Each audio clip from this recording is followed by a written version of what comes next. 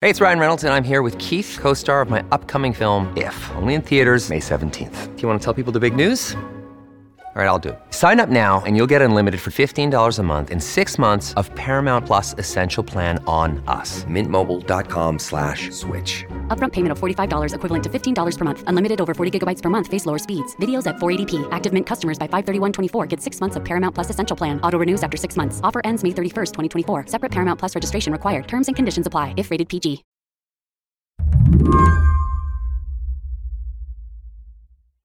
Alexis McGill Johnson says she spent her last year on the road. How many states have you visited?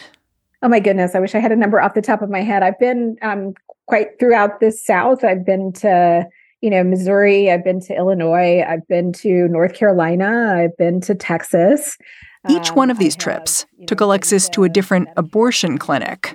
She's the president of Planned Parenthood. So this cross-country trek is just one of the ways she's been trying to understand the impact of what happened a year ago when the Supreme Court overturned Roe v. Wade. Everywhere I go, ban states, the first thing you hear when you walk into a clinic is the silence. Like the lack of access that is happening when you are in certain parts that have been set up to provide the care they're able to. Are they literally empty? Like the phones aren't ringing? No, I mean, it's like you go into like a recovery room that you would expect to be, filled with patients, and it's empty. I wonder if in some ways you've kind of seen a tale of two clinics, like clinics that are both very quiet and then clinics that are very loud. Yes. You're hearing the tears, right? And sometimes you don't know if it's the patients crying, if it's the providers crying, if it's the frontline, health center clinician staff that's crying, but it's all about, going into, rapid response mode, helping them find an appointment, helping them think through how are they going to, get childcare, get hotel, like make a literal plan to get from point A to point B. Over the last year, Alexis's job has been to figure out how to deal with this newly bifurcated healthcare landscape, how to deal with both clinics that have gone silent and clinics that have been mobbed. One Planned Parenthood clinic in California saw the influx in patients coming from Arizona soar by 847% this past year. And abortion, it's still legal in Arizona. It's only banned after 15 weeks. Alexis is clear-eyed about the situation. She said it's unsustainable for Planned Parenthood. But what she's done just this month to address these changes, it may surprise you. Planned Parenthood just announced layoffs. It's estimated that about 14% of its national staff will be out as of July. You've said basically, Roe's gone, and that means Planned Parenthood has to change. And I think it's just an interesting moment for your organization. Your political opponents are casting these layoffs as a kind of victory, like an acknowledgement that Planned Parenthood is in retreat. What would you say to them? Our fundraising revenue continues to be strong. People have supported the organization, and we project the same budget this year. So this is actually not a function of strength in our support or strength in our resources. It's a need to reallocate resources in a way that meets the moment on the ground. Planned Parenthood's been around for over 100 years, but we were built, to defend Roe. Today on the show, a year after Roe v. Wade was overturned, Planned Parenthood is making big changes. Will they be enough? I'm Mary Harris. You're listening to What Next? Stick around.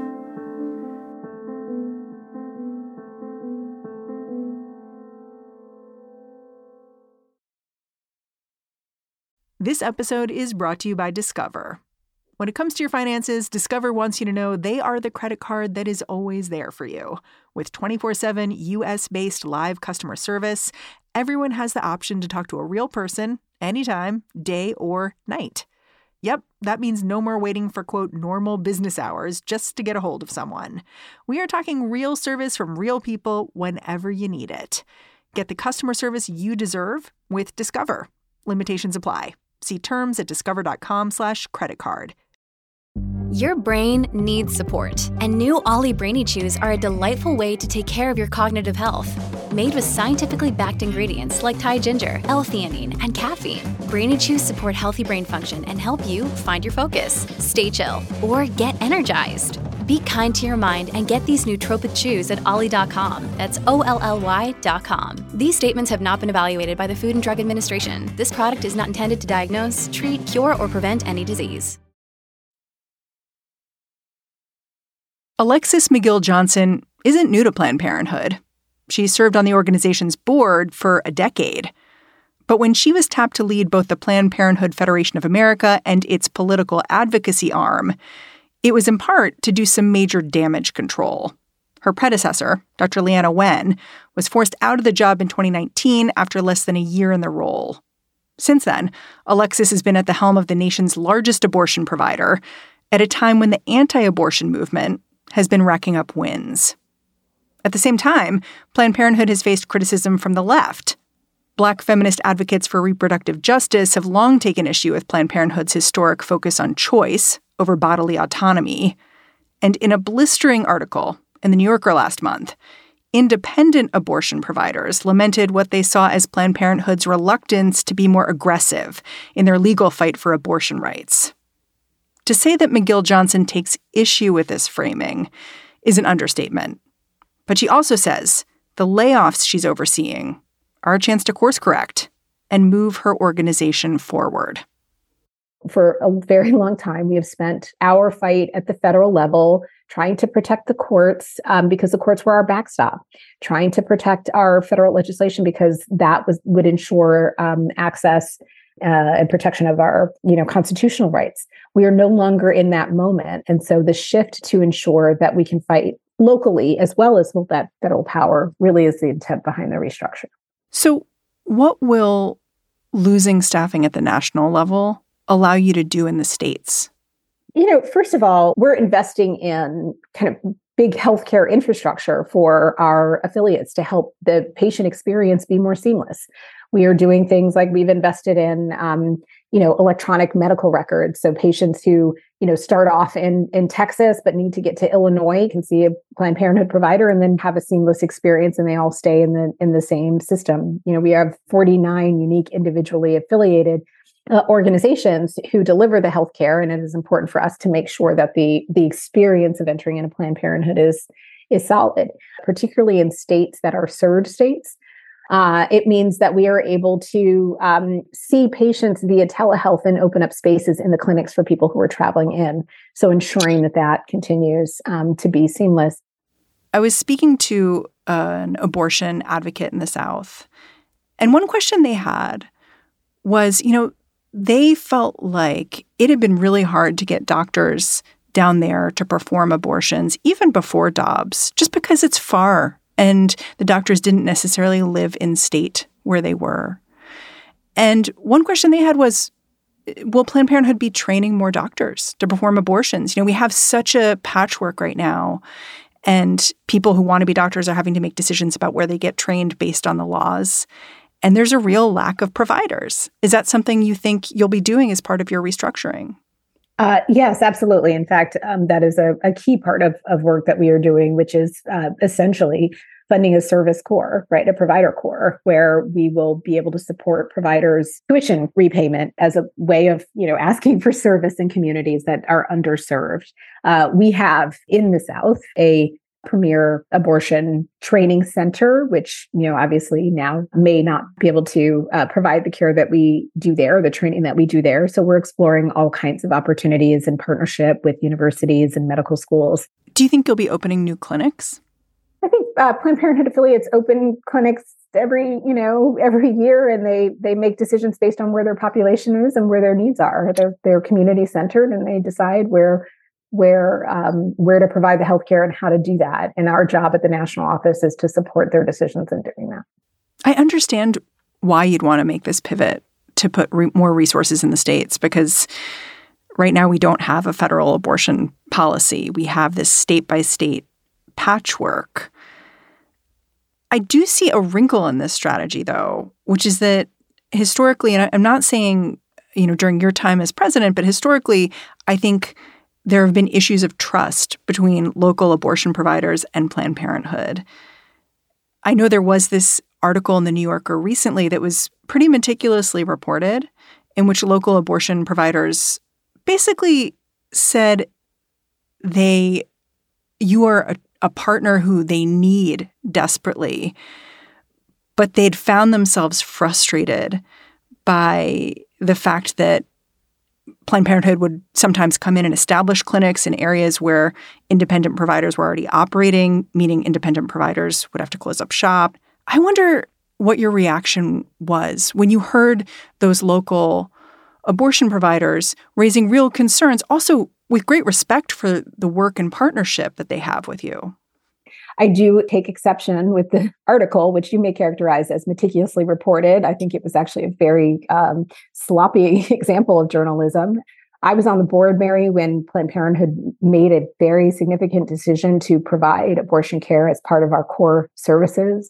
And those conversations in the boardroom were about what would be the conversations that our local CEOs would have with independent providers as they made decisions to expand access to care. I think the other thing that I would say, I do want to affirm the tensions between independent providers and Planned Parenthood. Like, this is not like a kumbaya relationship, in a way that sitting at the table with each other and understanding that there is a resource difference and there is a way in which we are organized and structured difference, and that definitely has impact on considerable impact on independent providers. And I have spent time with, leaders of associations and independent providers themselves. And many of our providers also provide at independent clinics. So the relationship is not as stark as, us versus them. And I also recognize the privilege of leading an organization that has significant financial resources and support that comes from the fact that 1 in 4 people has been to Planned Parenthood in their lifetime, right? We've been there with some of the most intimate times of people's lives, and people continue to support it. And I understand how that creates a power differential.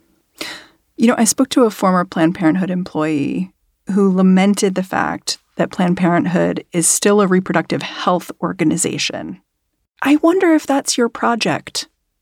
Moving Planned Parenthood from a reproductive health frame to reproductive justice, and what that would mean 5 years down the line. It is not my project to become a reproductive justice organization. We are I may be a Black woman, proud Black woman and Black womanist and feminist.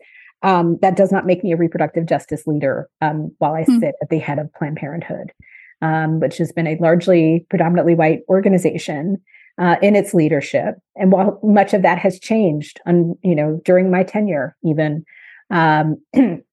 I still don't think any of us in leadership, particularly those of us Black women and other leaders of color, believe that our project is to become a reproductive justice organization.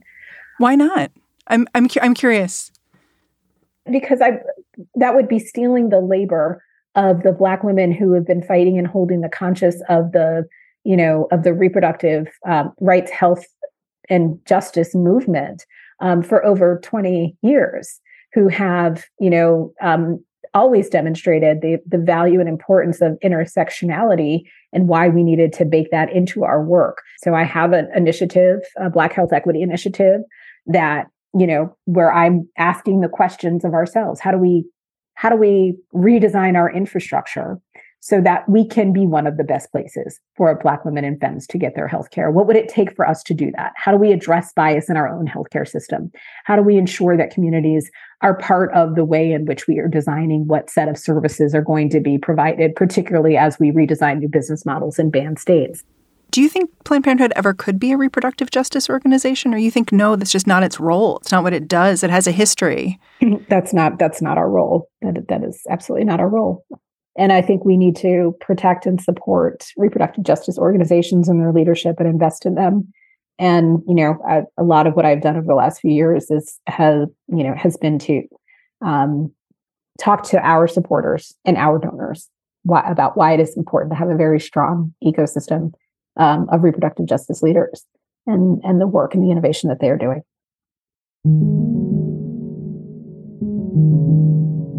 We'll be right back after a break.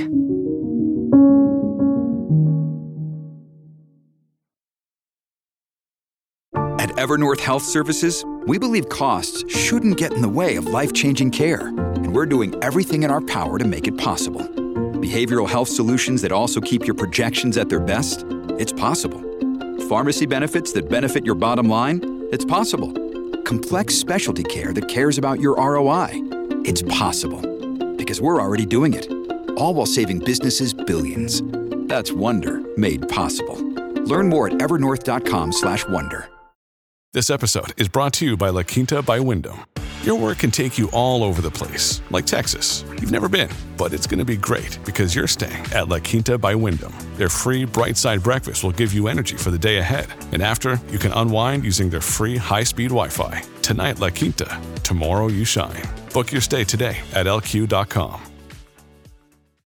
Hello, it is Ryan, and I was on a flight the other day playing one of my favorite social spin slot games on ChumbaCasino.com. I looked over at the person sitting next to me, and you know what they were doing? They were also playing Chumba Casino. Coincidence? I think not. Everybody's loving having fun with it. Chumba Casino is home to hundreds of casino-style games that you can play for free anytime, anywhere, even at 30,000 feet. So sign up now at ChumbaCasino.com to claim your free welcome bonus. That's ChumbaCasino.com and live the Chumba life. No purchase necessary. VGW. Void where prohibited by law. See terms and conditions. 18+.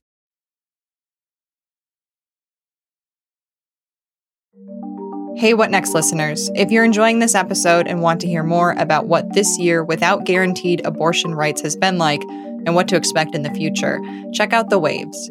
This week, Slate senior writer Christina Cauterucci sits down with different women to get their perspectives on how the year has been, like journalist Jessica Valenti, who's been writing about abortion every single day. We knew it would be bad. We didn't know it would be this horrible this quickly. Check out The Waves wherever you get your podcasts. Can we talk about Planned Parenthood's political priorities now and how you think about them? I know you've talked about, for instance, rethinking the Supreme Court, thinking bigger, thinking about court expansion. How did you come to the realization that that was necessary?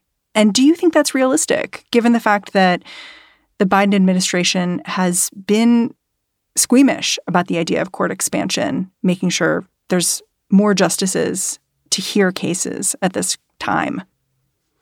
Look, I don't think that our job is to solely focus on what is practical in the moment, right? I think our job is to help people understand why they can't have what they want in the state in which they live, and to help connect those dots, not just through the lack of healthcare provision that they are receiving, but also the lack of democratic autonomy that they are experiencing because of the restrictions on voting rights. And obviously the natural extension of that is the court system, right? We have seen a court be captured where you have one judge in the Northern District of Texas in Amarillo, Judge Matt Kaczmarek, be able to, weigh in on whether or not the entire country has access to mifepristone, the first pill of medication abortion that is widely used, and to challenge 20 plus years of FDA of approval. And so I think that it was important for us to be able to shift, I guess, what we call the Overton window, right, from what is previously unthinkable to what might become inevitable over time, I think is a central role that we can play with our platform. Yeah, it feels like you're really interested in moonshots right now because you're talking about court expansion. You're also talking about a constitutional amendment that guarantees access to reproductive health care. That also seems like a big ask, given that, we don't have an equal rights amendment, So how do you see that working? Look, I do believe that we are in a moonshot moment. I think that, we got to the moon because we set an intention that we wanted to go to the moon. And then we decided, which industries were going to help us do that and what federal resources were going to help us get there, what skill sets and capabilities we needed to do that. And I think we're in that same moment. But I think it's a little bit easier than planning and plotting to get to the moon. I think actually the majority of people are on the side of reproductive freedom. What they need to understand is who is responsible for denying them access to their reproductive freedom and their rights. They need to understand how the systems and structures got there, the intense years of gerrymandering and court capture that got us here. And they need to have a plan of what to do about it. And so I do think we can get to a constitutional amendment. I think we can get to an ERA 3.0 or 2.0, whatever it looks like. I think we can actually do some real, some work to get back into the Constitution. But it will never get there if we don't declare the intention to get there. Do you ever look backwards? Because I was really interested in the fact that your predecessors had conflicting reactions to the post-Dobbs landscape. Like Cecile Richards, who was a longtime president of Planned Parenthood, wrote in the New York Times that she'd been naive about her role in guaranteeing the right to abortion. Like she said, she believed that providing vital health care with public opinion on our side would be enough to overcome the political onslaught. And obviously that wasn't the case. But Faye Wattleton, who was the youngest and first Black president of Planned Parenthood, had such a different reaction. She said, "I'm baffled that anyone's baffled that we got here," basically. Like it means you weren't paying attention if you're surprised. And we have to look in the mirror and say we allowed this to happen. It's like the flip, and they'd had the same job. Do you think about that? Well, I mean, look, first, both dear friends and people I respect deeply, and I understand how each of them comes to their conclusions. But I lived through a good portion of that time. With Cecile, I joined her board in 2011 or so. I was her board chair for 2 years, and we were screaming, right? There was no question that we were screaming that something could happen. But I do think that we were all a little bit over-reliant on the courts as our backstop.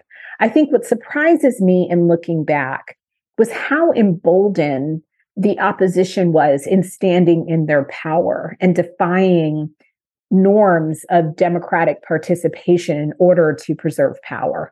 I think about Senator McConnell holding Merrick Garland's seat for 11 months under Barack Obama while, pushing through Amy Coney Barrett in, 3 weeks. Like many, we were horrified at the way in which the right and the opposition has been willing to sacrifice democracy for the sake of control. And that's where I think, we really need to pay attention. I often speak not just about reproductive freedom these days, but, constantly trying to draw the connection between, abortion and democracy and why that is so important. That's why I'm talking about court reform. That's why I'm talking about, voting rights. That's why I'm talking about trans care. Because I do think that, when you have an opposition that is willing to do whatever it can to control our bodies for the sake of power, you end up in an authoritarian world. And we should all be fighting against that. Alexis, I'm really grateful for your time. Thanks for offering it. And thanks for the conversation. Thank you so much, Mary. Alexis McGill Johnson is the CEO of Planned Parenthood. And that's the show. What Next is produced by Paige Osborne, Elena Schwartz, Rob Gunther, Madeline Ducharme, and Anna Phillips. We are led by Alicia Montgomery with a little help from Susan Matthews. Ben Richmond is the Senior Director of Podcast Operations here at Slate. And I'm Mary Harris. You can go track me down on Twitter. I'm at Mary's Desk. I'm handing the reins off to Lizzie O'Leary and the What Next TBD crew for now. I'll be back in this feed on Monday. Talk to you then.